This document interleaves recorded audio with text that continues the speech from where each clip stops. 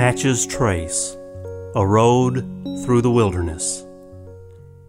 Traveling up the Natchez Trace Parkway, 18 miles north of Natchez, Mississippi, we arrive at an exhibit called Bullen Creek. This is the first of many nature trails along the Natchez Trace Parkway, where visitors can take a 15-minute walk that carries them through a mixed hardwood pine forest and a mixed hardwood forest. The hardwoods and the pines are battling it out, competing for water and sunlight.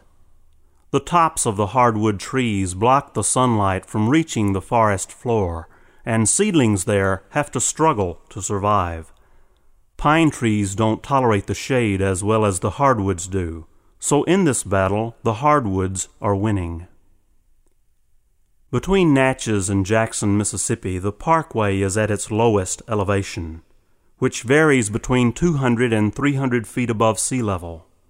Since Natchez, we have been in what is called the Deep South, and the climate here is subtropical. There are not only hardwood and pine forest here, but also marshes and cypress swamps. If you travel this portion of the trace, you'll see Spanish moss hanging like long beards on some of the trees, tree beards.